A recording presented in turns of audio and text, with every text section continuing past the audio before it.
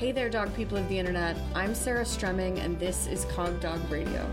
Join me as I share my thoughts, experiences, and cases as I interview experts and answer your questions when it comes to the behavior of the dogs we live and play with.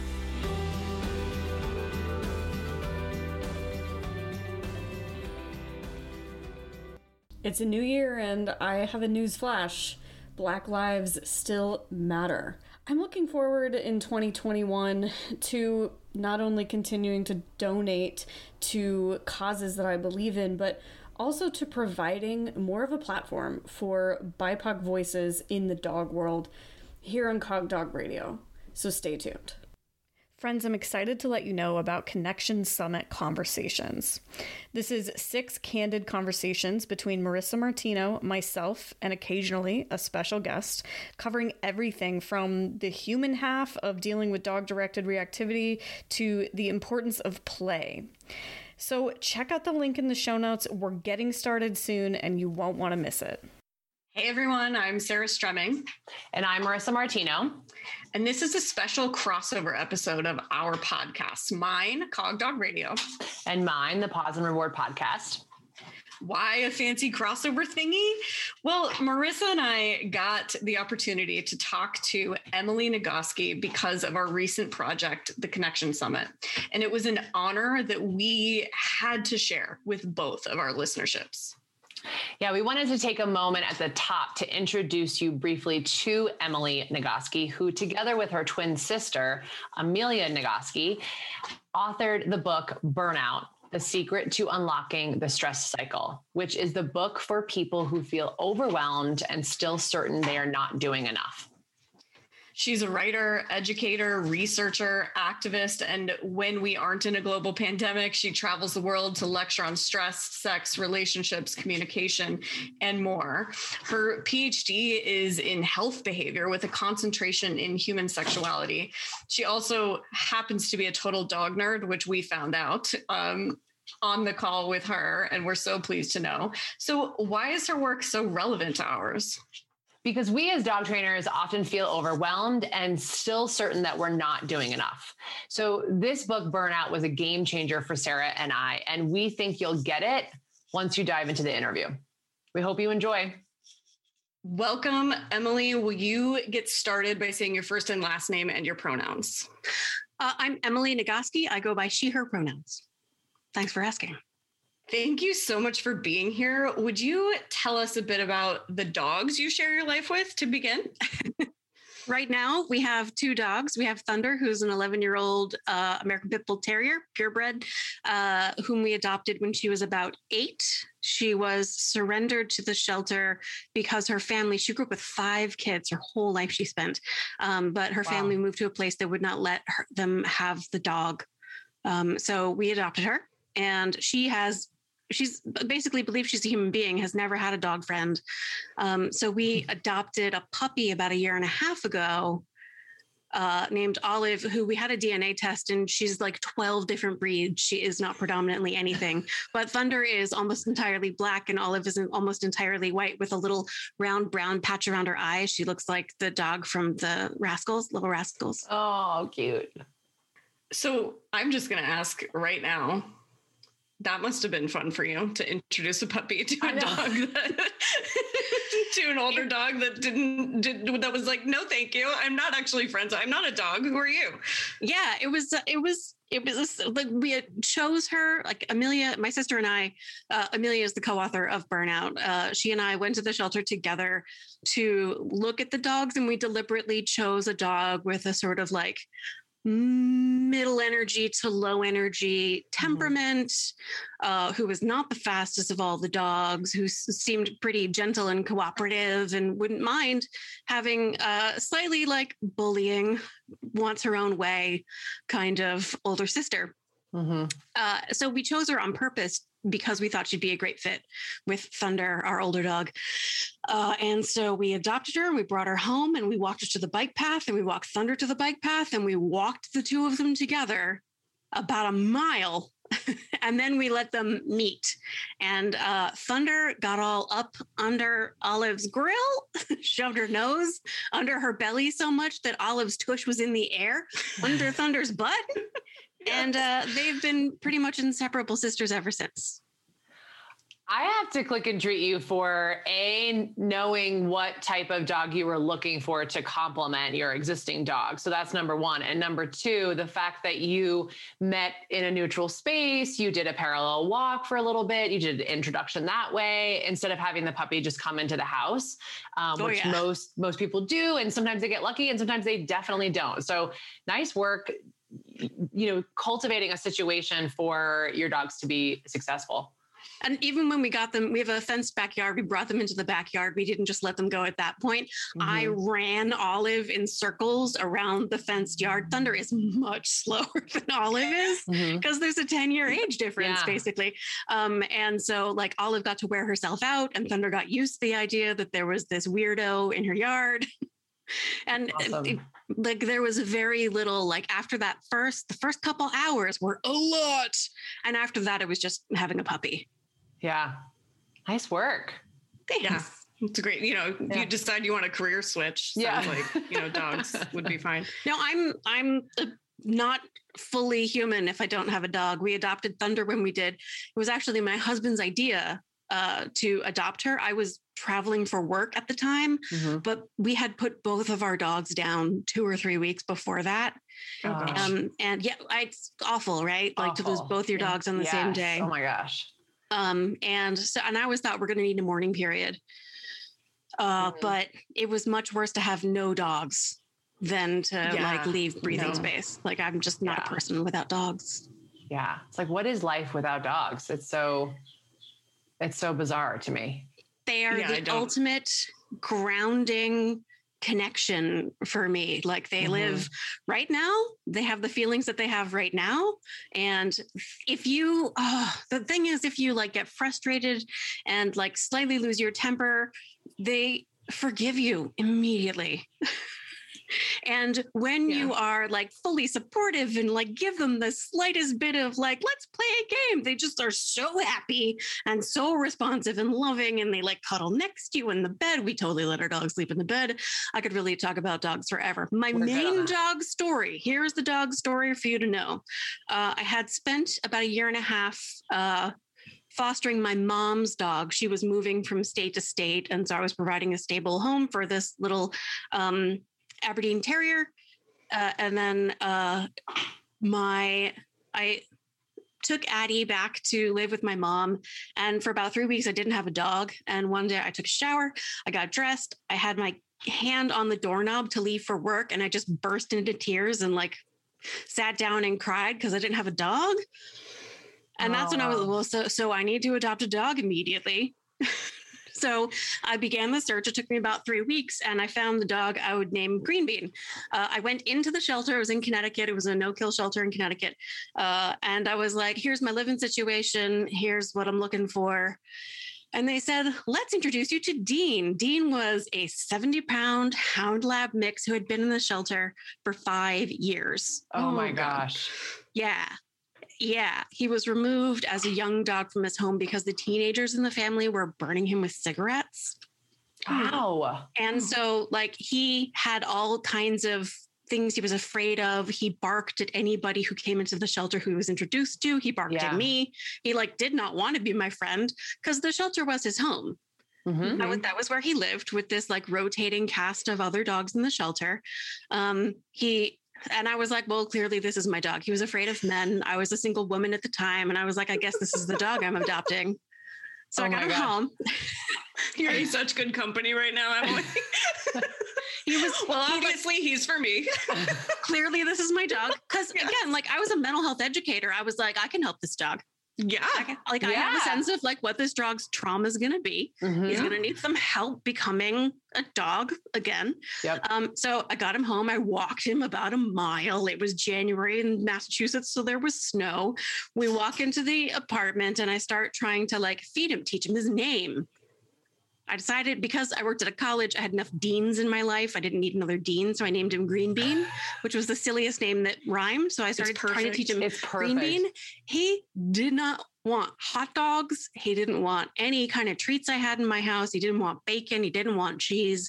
It wasn't until I boiled some chicken breast and it took me days to figure out the chicken breast thing.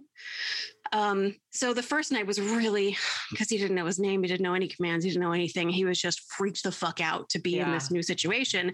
And I took a shower and then sat down on the floor by my bed and cried. Like, what did I just do? Yeah. Adopting this dog. And Green Bean came over and he sat right next to me and leaned against me. And he's like, yeah, this is rough. Oh my gosh. What are we gonna do? He's like, you and me both, man. Like, this is wow, this is a lot we got going on right here. Boil the chicken. Just for if you could just figure out the chicken thing, it's going to be okay. So I figured out chicken. And then from then on, I fed him by hand, rewarding him for eye contact for a month. Yeah. So that was my project for months and months. And then he got better and better and we're walking off leash and he's running behind me on a bicycle. And we've got this great relationship and he's coming with me to campus to go to residence halls and I'm teaching them about dogs and recovery from trauma and about how my job when he has a meltdown, which happened periodically on our walks, he would just sort of have these I don't know what's going on kind of meltdown fits. Yeah. My job is to stay really calm and be like, what's going on right now? What is it that you need most? Would you like to stay here and have a meltdown? Or would you like to go home where we have some snacks? This is exactly why we have you on the show. Marissa, is that not what I just talked about last night? Literally. I did a whole Facebook Live last night about when your dog is freaking out, it's really not helpful if you too freak out. Yes. Yeah. Right. I was very much my job is to be your therapist. And what my therapist would do right now is sit calmly with me and ask me what direction I want to move in. And because feelings are tunnels, you have to go all the way through them to get to the light at the end. I knew he couldn't just turn it off like a switch. He had to move through it. You got to let him go through it. If he's scared of something, if he's angry about something, if he's frustrated, you got to let him be there. Yeah. And when he turns and looks at me, I can help him then. Oh my gosh. Yeah. Emily, that's what we advise.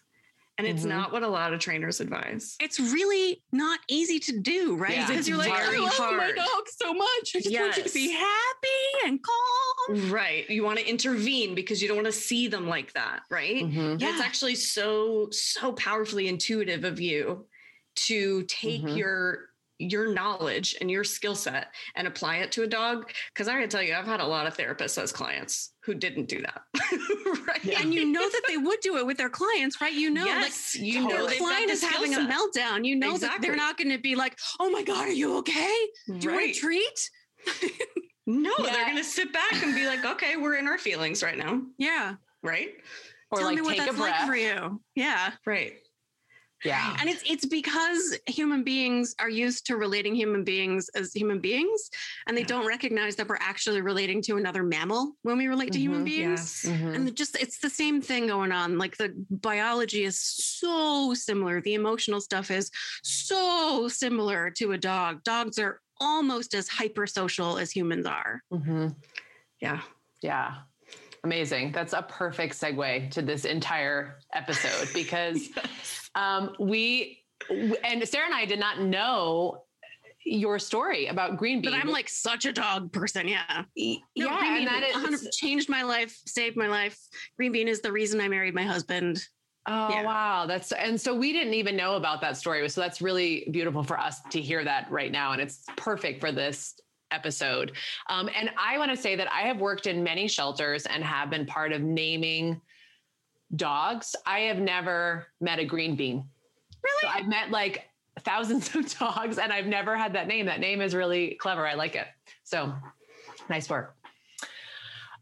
So like Sarah mentioned, this is a dream for us to be interviewing Emily today. And just a little bit of backstory for our listeners, just because we thought that this was so serendipitous, is that a few months ago when Sarah and I started brainstorming and collaborating together, I don't know, one of us I think it was you, Sarah, you brought up Emily and Amelia's book, Burnout. And I said, oh my gosh, no way. Like, I just ordered mine. I think it's arriving today. And like that night we hopped on a call and we're sort of reading the book together and just so excited about the parallels that we experience in the book in our practice, especially when, we listened to your podcast with Brene Brown. Sarah was listening to your Feminist Survival Project podcast. And so we were just so excited to read this book and to really talk about these concepts with you today. So thank you for being here. Super grateful for your time.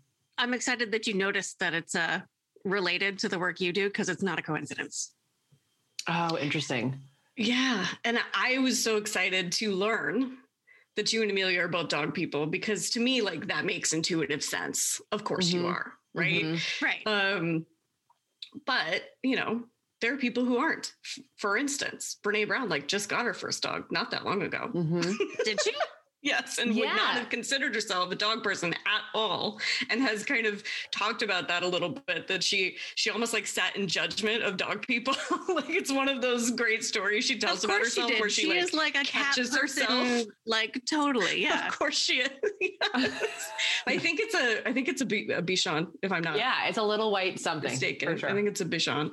But anyway, that makes perfect sense, because she grew up in a family that values like stoicism and individuality. And like never needing anything or asking for anything from anybody. And a dog is inherently like this social, like, let's do everything together. Totally. Right. Totally. That makes a ton of sense.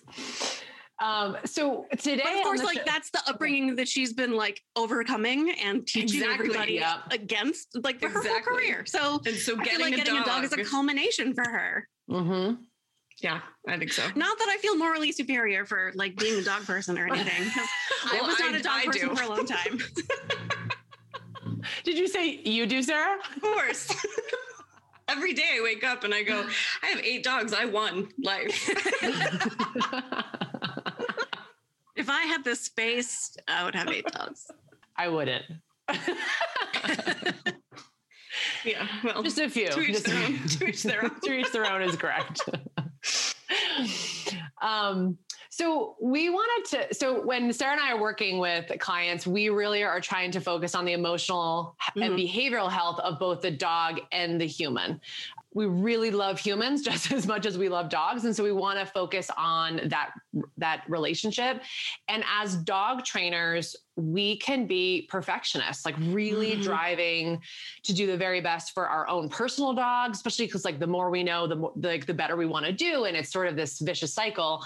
And we want to be really, really good for our clients' dogs and our clients, because a lot of them are struggling with significant behavior concerns and it's impacting their lives. And so we really want to be able to cultivate success and support for them. And in your book, you guys speak about the human giver syndrome, which just like I have chills just saying the name. And we resonated a lot with that. And so can you define what you mean by the human giver syndrome, like sort of what it is and how it can be really harmful at times? Yeah, the short version basically is human giver syndrome is the false belief that you have a moral obligation to be, here's the list, to be pretty, happy, yet calm, generous, and attentive to the needs of others at all times. And if you fall short in any way of being pretty, happy, calm, generous, or attentive to the needs of others, then it's not that you have failed, it's that you are a failure. And because this is a moral obligation and you are a failure, you deserve to be punished. And if there's no one around to punish you, you will just go ahead and beat the crap out of yourself. And the last symptom of human giver syndrome is believing these are not false beliefs, but just true and normal things. And the reason it's like the immediate relevancy to burnout and stress and overwhelm, especially for women, is that if it's your moral obligation to meet everyone else's needs before you meet your own, you know, I said feelings are tunnels. You have to go all the way through them to get to the light at the end. Like it requires patience and time to allow your body, just as it requires patience and time to allow your dog's body to go through the tunnel. But if you're a human giver, how dare you selfishly take the time and energy that it requires to let your body do what it needs to do when you could be giving that time and energy to other people who need it more than you do, Emily? Oh my God. I mean, no, self-care is really important. Good for you. It's like so important that I have a little postie on my desk that just says HGS to just like warn me and remind me that like in those moments when, you know, like I get an email from somebody who upfront is like, I can't afford you, but here are all my problems. And also here's why you should help me anyway. It is, you know, it's common. I get at least like 2 of those a week. I get it too. Right. Of course. Right. And that puts us in such a situation, right? Because we want to help. And Marissa works extensively in shelters. So that is even the big, like, but Marissa, all these dogs are in shelters. Like, you know, it's such a big ask. You need to save every dog's life. Literally. It is like your responsibility. No, so, that if you don't help this dog, nobody can and nobody will. Right? Yeah. Dangerous. It's so dangerous. Yeah. And I have found, that I've been asking myself and I actually have a Post-it right here too. Great minds. I will ask myself if I'm saying yes to this, I'm saying no to something else. And I'm always saying no to myself or my family or my dog, which is just like when I started looking at everything through that lens, I was like, wow, Marissa, like you are just dead last every time. Why is that? And, you know, a lot of times it is like, I might be getting reinforced by somebody because I'm getting some sort of acknowledgement or I am helping, right? Like click or treat for self-sacrifice. Totally. Right. Yes, totally. It is. And so it's, it's interesting just how ingrained this is in us that like, we have to have reminders to say like, you know, what are you saying yes to? There is a limited amount of time. And my sister, she actually gave me something that says you can do anything, but not everything. Yes. Right. So that it's just, how can I prioritize myself in order to help others? Yeah. That's the reason why in chapter 7, in the rest chapter, we have that 24/7 worksheet. Yep. So you put like, let's get realistic about how much time you're spending doing all the various things you're doing, whether it is work stuff, family stuff, sleep, which is an actual literal biological drive without which you will die, showering, and like all the other stuff that you need to do, and buying groceries, like, and when people do that and they look at how much time is actually being used up and that things literally just don't even fit, like, no wonder you are so overwhelmed and exhausted all the time. It's because there literally are not enough hours in a week. And I'm sure there's someone somewhere working on technology to like expand the number of hours in a week. But until that comes along, like you got to pick. Yeah. What are the things that matter enough to you? And so there's actually 2 pieces for me on the like feeling you need to rescue every dog in the world and like literally save other dogs' lives and like help every dog and every person who can't afford you, but they need your help so much. One is I use this analogy all the time of like moving a shoreline is this huge amount of work. Everybody gets one bucket and a place on the sand, and they like use their bucket to move that little bit of shore. And it can look, when you look out at how huge the ocean is, it can feel like you're doing nothing at all because it's just you with your one bucket working as hard as you can. But the thing is, you look to your left and you see endless people participating with you with their buckets, working as hard as they can. And you look to your right and there's endless people with their buckets working as hard as they can. And it's not just you and your bucket. You can pause every now and then because there are other people who are going to continue the work. And you have to pause because your muscles are going to need a break after doing all this work. And you can trust that everybody who's participating in this project with you is going to carry their amount of work and you're going to carry your amount of work. And together we are all going to make this happen. So like I rescued Green Bean.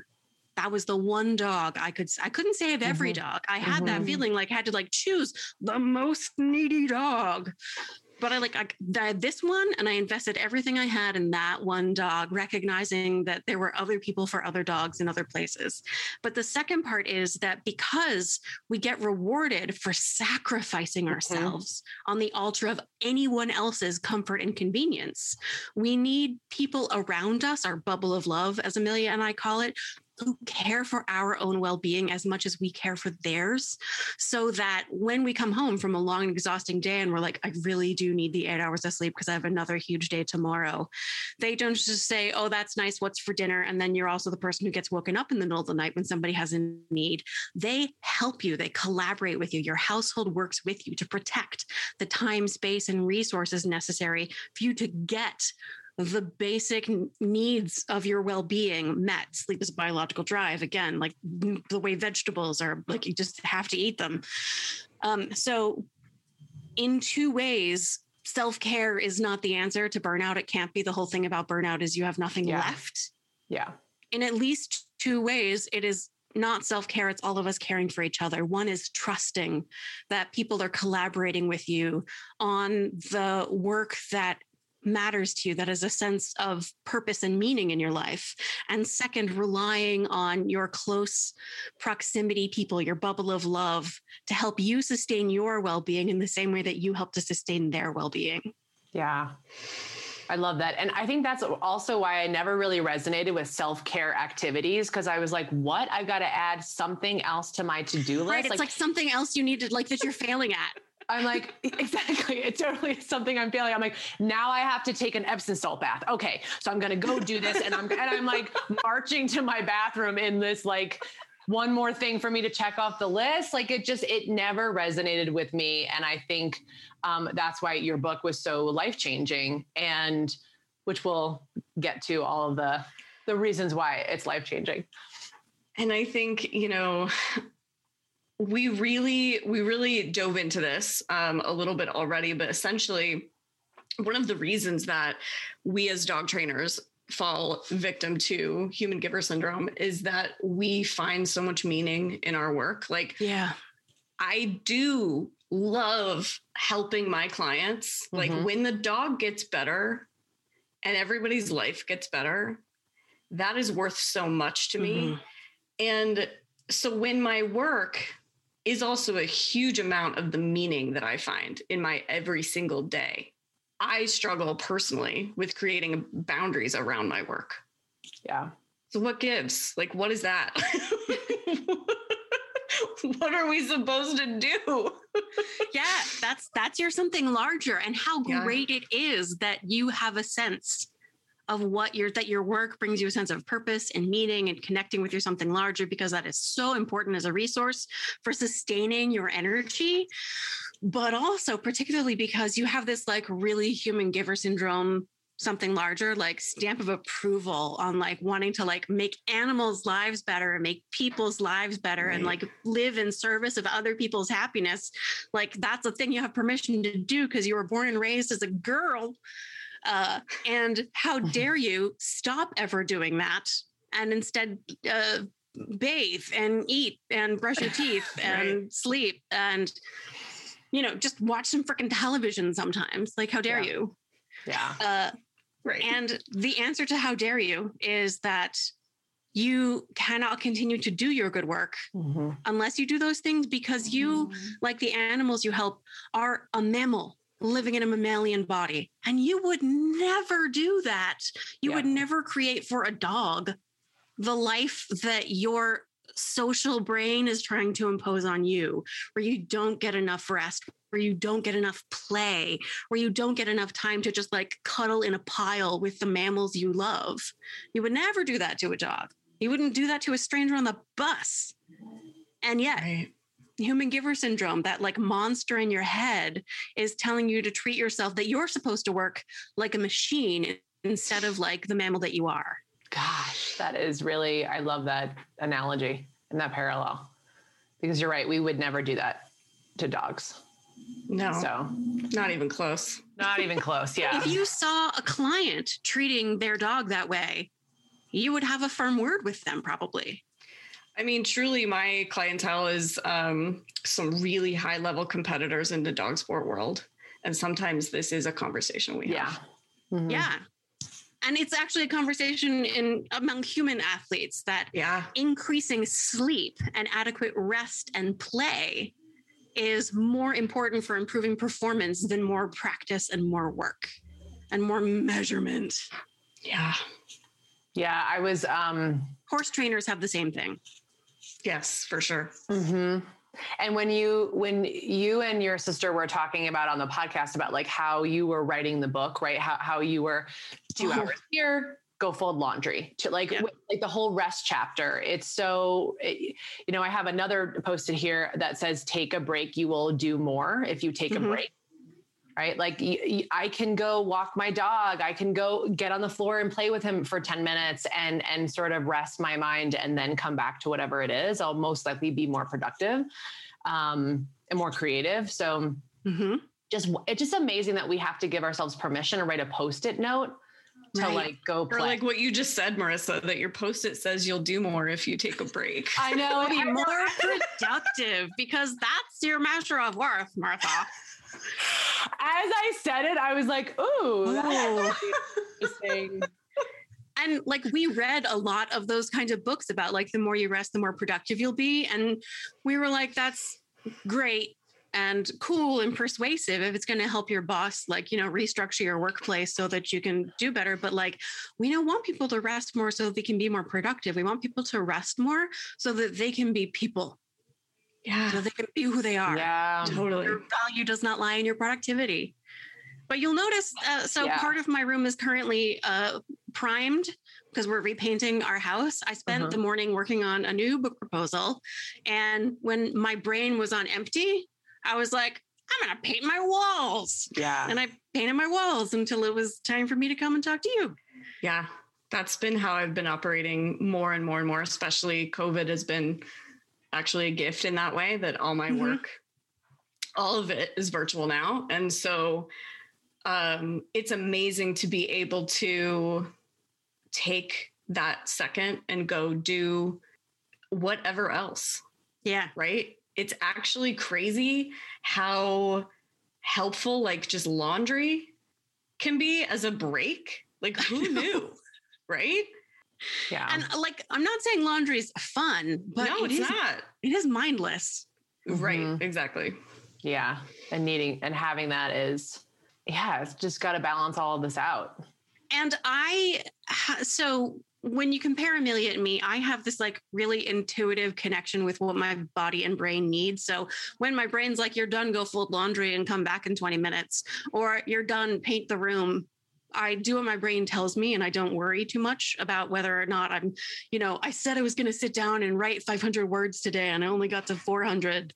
No, I had to chain myself to my chair until I get that done. I do what my body tells me to do really intuitively, which is the way our dogs do it. Like they don't say that they have to like keep doing a thing until such and such a time. Like they intuitively know that their body is done doing a thing. Their attention is like, they're full, they're fed up, they're done. And they're just not going to anymore. And I know we have to make some compromises to schedules and stuff, but the more we can let it be intuitive and follow what our body and brain are telling us they need, the better it's going to work in the long term. Yeah, completely. It's a totally magical shift to make for yourself, but also for dogs. I mean, so many of the complaints that we work with is like, my dog is doing this and I need it to not. And they're doing it because they have a need that's not being addressed. Right. Because they're never just trying to piss you off. Yeah. Right. My husband has never had a puppy before. No, good times. And especially at first when we adopted her, it was just a couple of months before the pandemic and I was on the road a lot. Yeah. So it was him and the puppy and Thunder, with him never having had a puppy before and like not getting that she wasn't trying to be annoying. Yeah. She was doing the impulse that was in her body and doing her best with it. And she needed his help to explain to her what to do when she had that feeling. Yeah. To communicate clearly, to make sure she got her needs met, and also that she was acting in a way that was going to make him happy, because the thing she wanted most in the world, like so many women, is just to like make sure everybody's happy and like just be a good dog. Like, tell me how to be a good dog. And the ways that she was asking, tell me how to be a good dog, were making him feel like, why are you such an annoying dog? Mm-hmm. Yes. So Yeah. Totally. Cultural mismatch at times, for sure. yeah, he's figured it out. That's good. Yeah, that's good. Yeah. It's good. Puppies are hard. Yeah, They're yeah. actually legitimately hard. It's a baby mammal. It's a lot of work. Yeah, baby mammals are super Lots of work. And Lots she of wasn't needs. like, we thought she was much younger than she was, but she needs to poop between 3 and 4 in the morning every night. She's That's rough. almost 2 now. Oh my gosh. Yeah. That's rough. We can talk to you about that after. Yeah. Oh yeah. Is there a way to like deal with that? Because we really just don't want her to poop in the house. We want to reward her for going to the door. Ah. Yeah. Yeah. We could probably talk about that. Yeah, we Okay, can talk about that after, for sure. Like, that is not, you guys need your rest, right? In chapter. Everyone.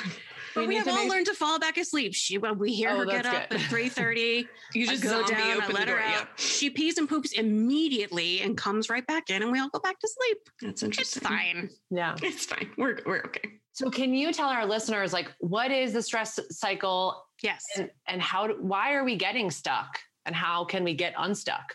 Yeah. So the stress response cycle is just a different way. A lot of us have heard of like the fight or flight response, but we learn about it as if it were just like a thing that happens, and then we never find out what happens at the end. But all of our Sure. biological systems are built as like cycles or oscillations. I use the analogy of digestion a lot. Like, digestion has a beginning, a middle, and an end. Mhm. And you need to get to the end, or else some not so good things can happen, right? Mhm. Sleep is similar. There's like, we're built to oscillate through a rest and activity cycle. We're not built to like stay asleep all day. We're not built to stay awake all day. We're built to oscillate from sleep to activity, to sleep to activity. Like, we're also built to go through a stress response cycle, to oscillate through. We're not designed to stay in a state of like peace and calm and rest all the time, but we're also not designed to stay in a state of hypervigilance, alert, running away from threats all the time. We're built to go through the stress response cycle. So it starts when it's activated by a perceived threat. So this might be in the environment where we evolved. This is like being chased by a lion. These days, it's, your dog or your kids or your family or bills or the capital T, capital F future, right? So you just imagine it and it activates all this physiological stuff, the adrenaline and cortisol and all the things that activates your heart rate and respiration rate and blood pressure. It changes your digestion. It changes your immune system. It changes your hormones. Every body system is impacted by this response that's supposed to help you cope with this potential threat. And when you're being chased by a lion, what do? You run. You run. So when you're and your body doesn't really differentiate between a lion and the capital T, capital F future. So when you're being stressed out and overwhelmed by the future, what do? You run. You should. Yeah, or shut down or freeze. Or, Right. Right. Or you shut down or freeze or go into a fawn state, pleasing state. Right. But because your body doesn't know the difference between a lion and a sort of existential threat or identity threat, the behavior that deals with the stress itself is not different, whether it's being chased by a literal predator or like having your identity threatened. And so the behavior that deals with it is the same.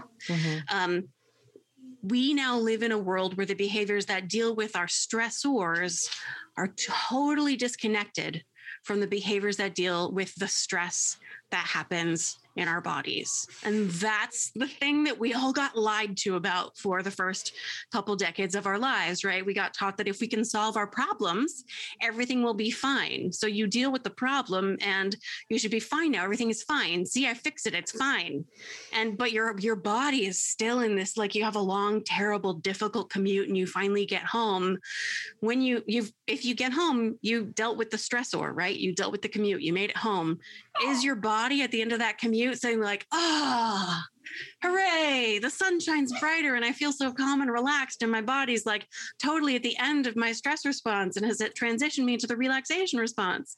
No, because your body doesn't know what it means just to arrive at a house or an apartment. It needs you to do something. In the way that my dogs needed to walk in order to understand that they were now a pack together with each other, your body needs you to move it. And yeah, it can be walking, it can be running, it can be just dancing it out in the living room. It can be just like doing jumping jacks in your driveway before you even get into the house. When Green Bean was early in his rehabilitation process, if I came into the door in the state of mind that my job put me into, it would just activate more shit in him. It was my task in order to be in a place where I could be there for him on my walk from work to home. I had to like transition my physiological state out of work state into a calm, present state so that I could be there for him and not activate more crap in him so that he felt totally safe and stable as soon as I walked in the door. Does that make sense?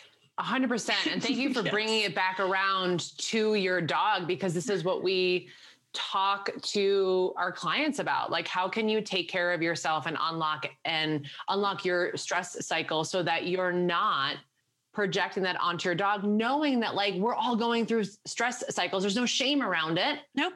Like, yes, you're frustrated. Yes, you are, having a hard time dealing with the fact that your dog just barked and lunged at something. Like, we get it.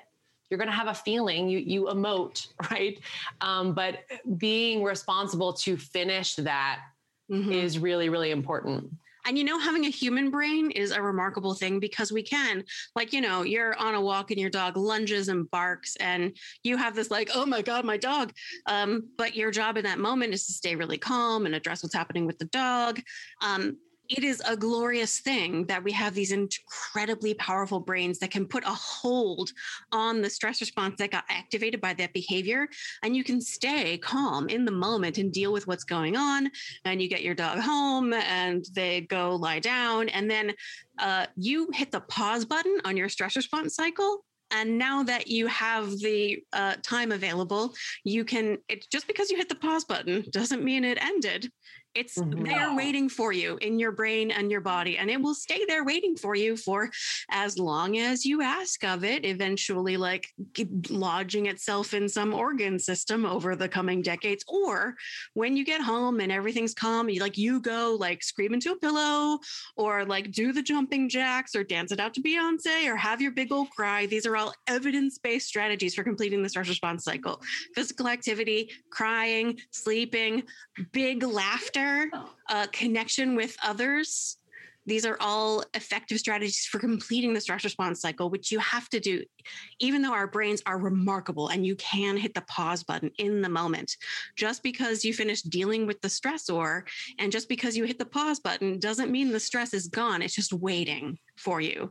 So you have to make sure you go back and deal with the stress in your body with physical activity or connection or sleep or creative self-expression. You can even imagine your way through a stress response cycle, just like closing yourself up in your room with the door closed, and you imagine really vividly like whoever the jerk was who activated your dog. Like, in the moment, you were super socially appropriate and calm and you behaved great. But like in your imagination, you can go back and like rip that person's face off and just beat the crap. In your imagination, you're allowed to do anything you want to. And your brain doesn't really know the difference between imagining it viscerally and actually doing it. So you can be 100% socially appropriate. And then like you give your brain permission to do the ragey thing that it wanted. And if you let your body get engaged in that imaginative experience, it will end all by itself. You're not going to stay in that place.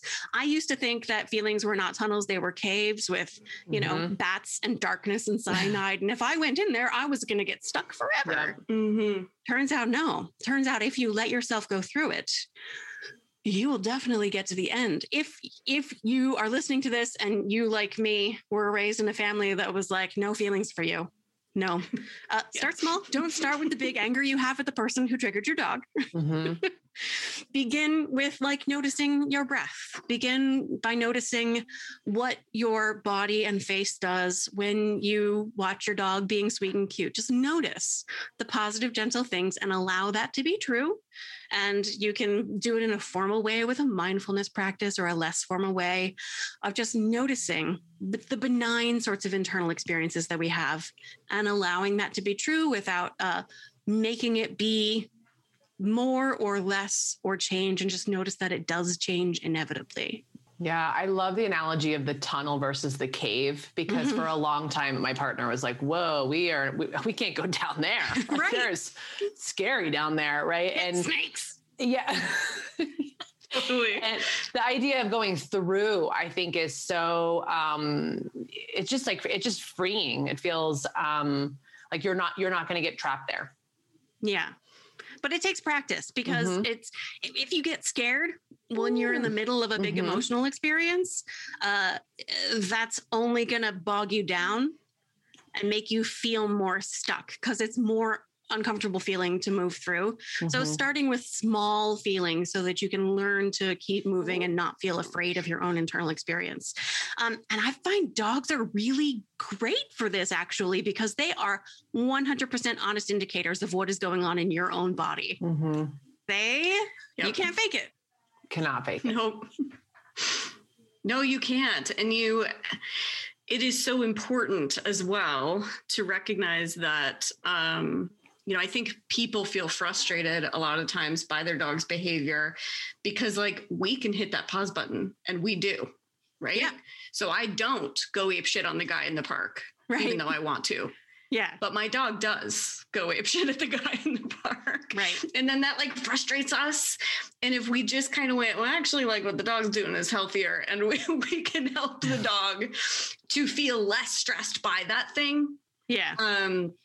Going forward, then we can see less and less of that behavior. But like what an eye-opening way to look at some of those problematic behaviors that we work with, to think, no, they're just going through their tunnel. Right. Because they don't understand how to put a pause button on the tunnel, which is and actually just because you drag your dog out of a not okay situation doesn't mean they're suddenly fine.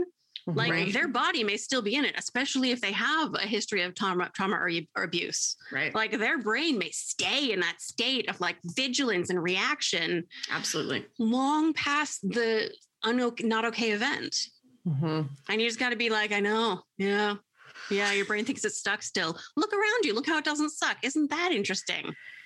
Does your brain think it still sucks? And it just takes time, and eventually it'll be like, oh, wait, it doesn't suck anymore. Everything actually is okay. Phew, thanks, Mama Dog. Yeah. Yeah, and we can... That's what my dogs call me. I'm Mama Dog. I love it. I love that. That's actually so funny. Because mine definitely call me Mom, but like Mama Dog is like way cuter. So you like really quickly ran through the 7 effective ways to complete that stress cycle, to get us through that tunnel. And they are, I just want to make sure everybody's got them: exercise, positive social interaction, laughter, affection, breathing, creative expression, and crying. Right. Imagination is also on the list. That didn't make and connection, positive social connection can actually take the form not just of social connection and physical affection, but connection with the divine, like a spiritual connection with nature, which is both landscapes and animals. Amelia counts her horseback riding as a combination of physical activity and connection. Horses are another animal where like they are never fooled by you. Yep. Completely. And if you're on their back, that matters a lot. Yeah. Yeah. And there's 1,000 pounds of them. And so if you think you're saying one thing and they think you're saying something else, they're always right. Because when there's 1,000 pounds of you, you win. Yep.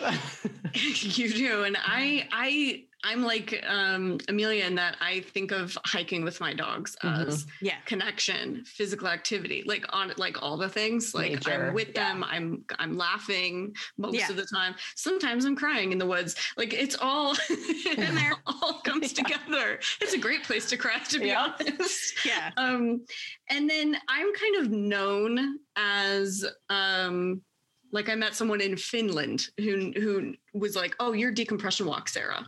So I talk about decompression walks with dogs a lot of the time. That's like the exercise piece, that physical activity piece. What is the science behind that just running away from the lion, or like, is there more? What is that? Well, I mean, just running away from the lion. Right. Yeah. Right. It's like, again, the stress response cycle changes every single biological system in your body. Yeah. From your hormones to your digestion, like everything. And so for you to give it the physical activity that, as far as it's concerned, reproduces the experience of running away from the lion, is to give it the gift of saying, you have returned home. Your body is now a safe place for you to be. So like this, in the same way that like waking up from a night of sleep, you're like, I feel reset. I feel safe. I feel good. You get to the end of that physical activity. If you're a natural exerciser, which not everybody is, Amelia is not, she has never had this experience in her life. But at the end of like that decompression walk, your body's chemistry has shifted in the same way that shifts over the course of a night of sleep. Interesting. I feel it. Like I get going in the woods and everything starts to feel better. Yeah. When I was in undergrad, I cycled long distances, and it felt to me like the chains slipping and the gears in my body spinning a little more freely when I got to a certain point in the ride, and I would ride home and leave all the stress I had brought with me behind me and come back and be in a totally different state.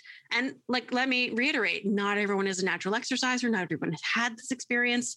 Physical activity is not available to everyone because they have chronic pain or chronic illness or injury, or they don't have access to the resources necessary, or they're trans and they want to go to the gym, but just going into the locker room can be physically dangerous for them. Like physical activity is not available to everyone, which is why it's so important that there's at least 7 more evidence-based strategies for completing the stress response cycle.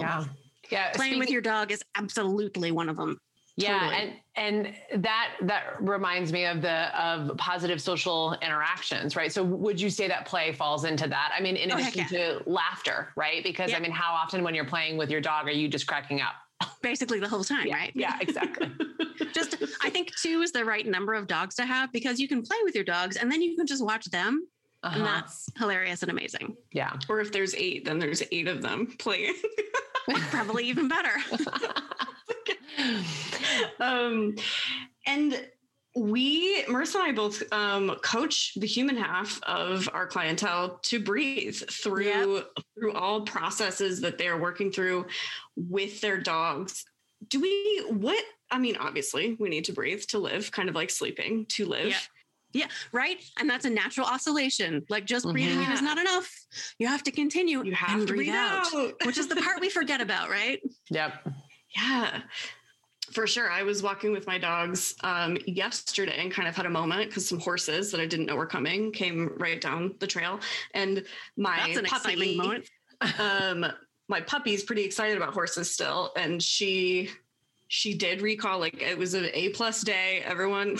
I give them grades on their walks. It was an A+ day, and it was fine. Like the stressor left, and then I just had to breathe for a minute. Yeah.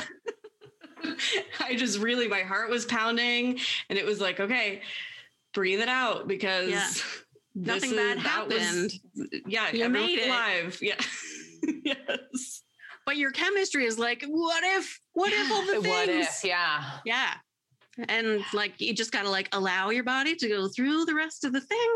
And all it takes is to allow your body to do it. All the breathing does is prevent you from escalating or trying to force a de-escalation.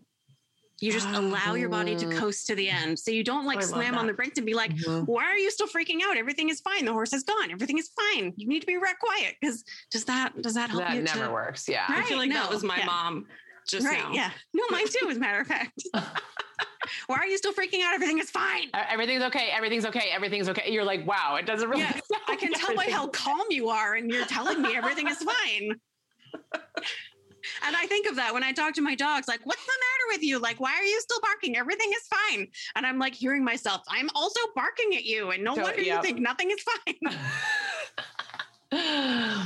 Yeah. And, I remember when you'd first learn, or when I first learned about meditation and breathing, I was like, just breathing. Like, I never really gave it the credit. I mean, I still find myself like, oh, I could just actually put my shoulders back and like inhale for 4 count and exhale for 4 count. I'm like, it's so ridiculous. Like I have minimized it, but it is everything. Oh my gosh, it is everything. I know. Mindfulness. Ugh. And it's like true. Exactly. And I think it's like, I want it to be more complicated. Like, I want it to be more sexy or more complicated. You want it to be harder. Let's just be honest. Yes. And it's like, oh, it's just breathing. Oh, and every time it's like $1 million. But in a way, it's just because it's simple doesn't mean it's easy. It is so simple. Mm-hmm. But because it's so hard, you feel like it should be more complicated. Yes. And instead, it's really just the one step of like noticing what's going on with you and just like continuing to breathe and exist and noticing what's true and allowing what's true to change, because it always changes. Yeah. Your body wants to get to the end of a stress response cycle. And most of us are walking around with decades of incomplete stress response cycles in our bodies. If you have chronic pain or injury, like you probably have been carrying around a whole lot of physiologically activated stress. And this is not like some like your feelings are manifesting as your intentions. This is when your body stays in a heightened state of vigilance for a long time. Your blood pressure stays increased, which increases the wear and tear on your blood vessels, which increases the rate at which plaques accumulate on the pieces of wear and tear, which increases your risk for heart disease in a straightforward physiological line. Like you are increasing your risk for chronic pain, injury, and illness when your body stays in that state and you don't grant it the opportunity through all these strategies, including physical activity and sleep, which I know people are like, oh, good. Somebody else telling me that physical activity and sleep are important. I never heard that before. Thanks, Emily. But this is the why it is so important, is because in your mammalian body, in order for it to heal and return to a baseline state from the normal wear and tear of life, I know it's a pain in the ass living in a mammalian body. It is a hassle. It is time consuming, but it's what we love about our dogs, is that they live in these messy, hilarious bodies. We also live in messy, hilarious, time consuming bodies that have a whole lot of needs. And how dare we not be as gentle and respectful with our human bodies as we are with our animals. Yeah, I appreciate you using the word messy. So messy. Right, because it's all messy. Yeah. And I love the word like that you keep talking about these cycles, right? That like it's going to move through, which is really nice. Nice visual. It's an important moment for my husband, for example, who had to learn how to have a puppy, to know what to do when she would have a really difficult night. And then she would just like curl up in a little ball. She sleeps on the top of the couch cushion and she'll put her chin on his shoulder like a parrot.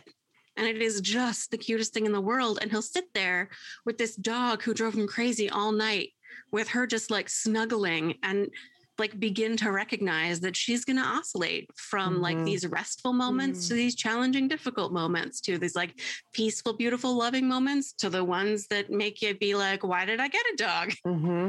That is the nature of all relationships. Yes. Yeah. Including with yourself. Oh my gosh. Yes. Whew. So do you want to throw a common scenario?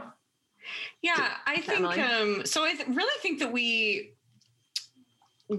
touched on this, and I love that, Emily, you have firsthand experience, but a really common scenario that we face, I just want to throw a common scenario that we face at you to kind of get some thoughts on it to help our clients help their dogs a little bit better, because we, as the trainers, like we're helping people's dogs cope with the stressors. Like I had just kind of mentioned, that your dog's going to freak out at that thing that upsets them. So it's our job to help him be less upset by that thing. But we really need to help people too. And this is one of the areas that Marissa and I really connect on, is that if we don't help those people also, then we don't have, then what are we doing? Right? Like this is a team, this is a partnership. So you're walking your dog is barking and lunging at something. What is the best way to do you hit that pause button right then, get out of dodge? And then, then what do we do to help ourselves deal with the stress, not just the stressor? Yeah. And one of the great things about having someone to help you learn how to deal with this is you remember the lesson, you hit the pause button on your stress reaction, think in a sort of analytical, neutral way. What is my dog reacting to? What need does my dog have right now? How can I help my dog? Given that a stress response has been activated in her body, how do I help her move all the way through it? It's going to be a combination of dealing with the stressor out in the environment and knowing what to do with her body to get her to the end of it in this neutral way. And I can say that sometimes it is fairly easy if you're very motivated. When I had a dog with a super intense trauma history, I was intensely motivated because I wanted what was best for the dog. And I was 100% committed to providing everything that he needed. And then it got complicated, not because my motivation was lower, but because when we adopted a pit bull, I felt this big social responsibility. Mm-hmm. So if my dog behaved in any way outside it, I was they're all going to judge Thunder for being a bad, dangerous, scary dog, when she was this soft, squidgy meatball who just didn't know how to be around other dogs because she had never done it in her whole entire life. But I noticed that my own ability to be calm and rational when she would behave in a way that was outside my idea of what was good for her, it was much harder because I was worried about people's judgments so much more than I was with Green Bean. So that kind of awareness of what is it that's making this difficult what is it in me that's my obstacle to being who my dog needs me to be right now? And letting go of the identity piece of it, of being judged because my dog wasn't perfect, and recognizing that other people's opinions really didn't matter. What matters most is the well-being of my dog and making sure that I can meet her needs in a way that makes sure everybody is safe and happy is the most important thing. Yeah. It's not easy, but that's it. When you establish the priorities, it's the meaning and purpose part of it, connecting with your something larger. When you put the well-being of the dog ahead of everything else, and you just think, so what does the dog need right now? Yeah. And then recognize that you still feel like shit when you get home because you did so much hard work and you got to go deal with you too. I wonder if it's so hard for people to really they just want that negative behavior to stop, right? Like Sarah had mentioned. And it's the same with us, right? When we're reacting poorly, we just want the bad thing to go away. We're just so conditioned in that way that what I'm trying to say is I think that for our clients, when we help them reframe it, what is it that my dog needs? I wonder how many people actually are wow, that's a question I have not even asked myself, let alone my dog. Or maybe it's easier for them to ask the question for their dog and not themselves. Right. But it's so critical for us to live healthy lives in order to understand what is our need. How can we ask for it in a healthy way? And there's also a way in which we perform our correction of our dogs in a way that is more for the people watching us than it is for the dog. Oh, totally. Mm-hmm. Yeah. We talk about that all the time. Yeah. On the bike path, walking Thunder, early in our relationship, she bicycles. She's like, I don't know about bicycles. So I would see a bicycle coming in. I would have her go to the side and sit, and I would talk to her the whole time. Not because she benefited in any way from me talking to her about bicycles, but because a cyclist saw a pit bull who was pulling on the leash. Mm-hmm. And I wanted them to see that I was a calm adult who was training my dog to be okay with dealing with it. Yeah. You were dealing with it. They didn't need to. And my silence wasn't enough. It was all Thunder needed was for me to be calm and help her know what to do when she saw a bicycle. But I needed the bicyclist to hear me explaining to my dog what a bicycle was. Here it comes, 2 wheels. Totally do. I know, it's such an interesting noise. Does it sound like a growl sometimes? Good girl, Thunder, sit. Nice, Thunder, good girl. I'm going to talk to myself like that now. I'm going to be like, I know taxes are scary, aren't they? But look, it's just a silly number. You don't need to worry about a number. Good, click that. Yep, fill in, write that check. Well, I think that is a really beautiful place to wrap up. So, Emily, if people... Emily, good girl. Yeah, yes. Gosh, we so appreciate your time and so appreciate this. And I know that people are going to listen and they are going to want to know more. So where do they find you, your projects, your the book that you wrote with Amelia? Like where do they go? The book is Burnout, and Amelia runs an Instagram called Burnout Book Group.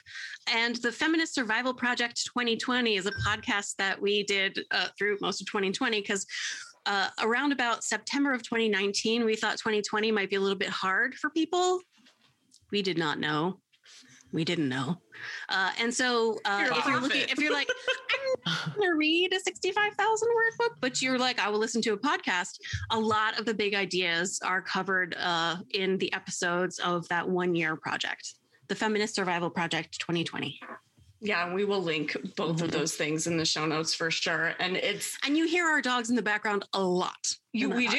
That was I was listening to the podcast and I was like, these are dog people for real. And you talk about dogs. You talk about your dogs in the podcast as well. Yeah, it's great. It's fantastic.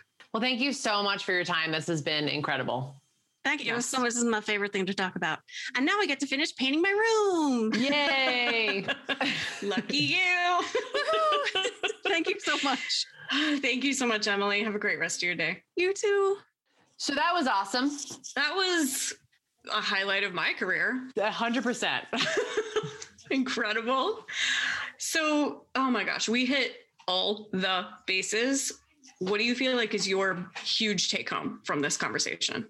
Yeah, I mean, I think it's like what you and I have been talking about in the sense that we are teaching our clients skills, so behavior skills to change the client's behavior in order to modify the dog's behavior around the stressor, right? Or around the trigger, right? And then the dog is and we're also teaching the dog how to self-regulate, which is helping the dog complete that stress cycle.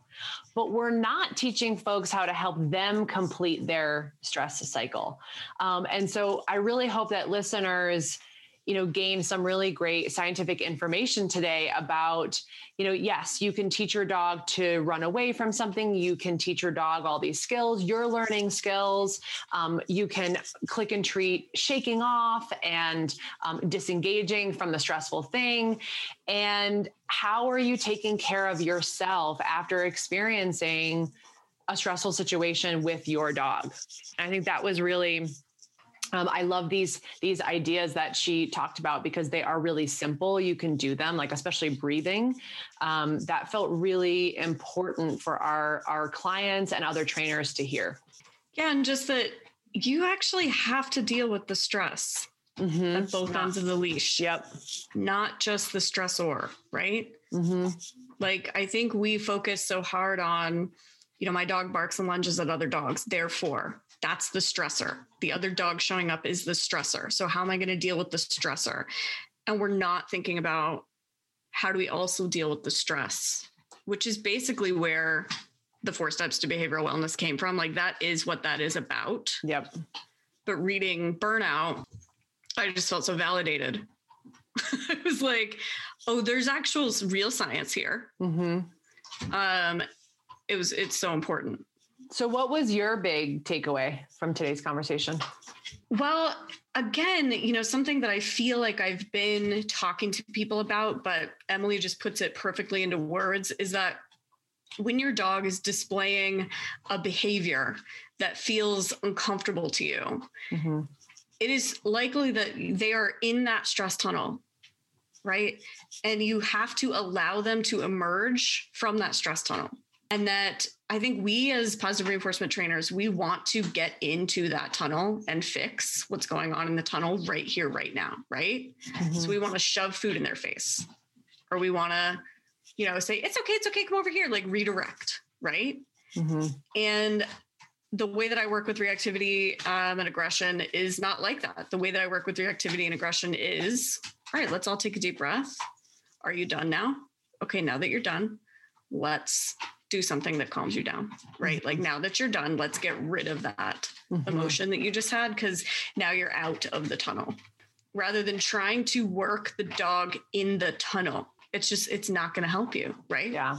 I think we talk about it as trainers as like, we want to work the dog under threshold. If they're under threshold, they're not in the tunnel. Yeah. Right? They're going over threshold. They're in the tunnel. You got to let them come out of the tunnel, deal with the stress, and now we can get back to work. Yeah. So mic drop, that was amazing.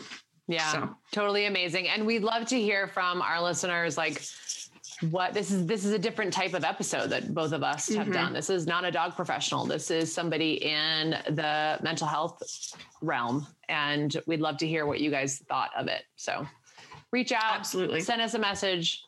We'd love to hear your thoughts.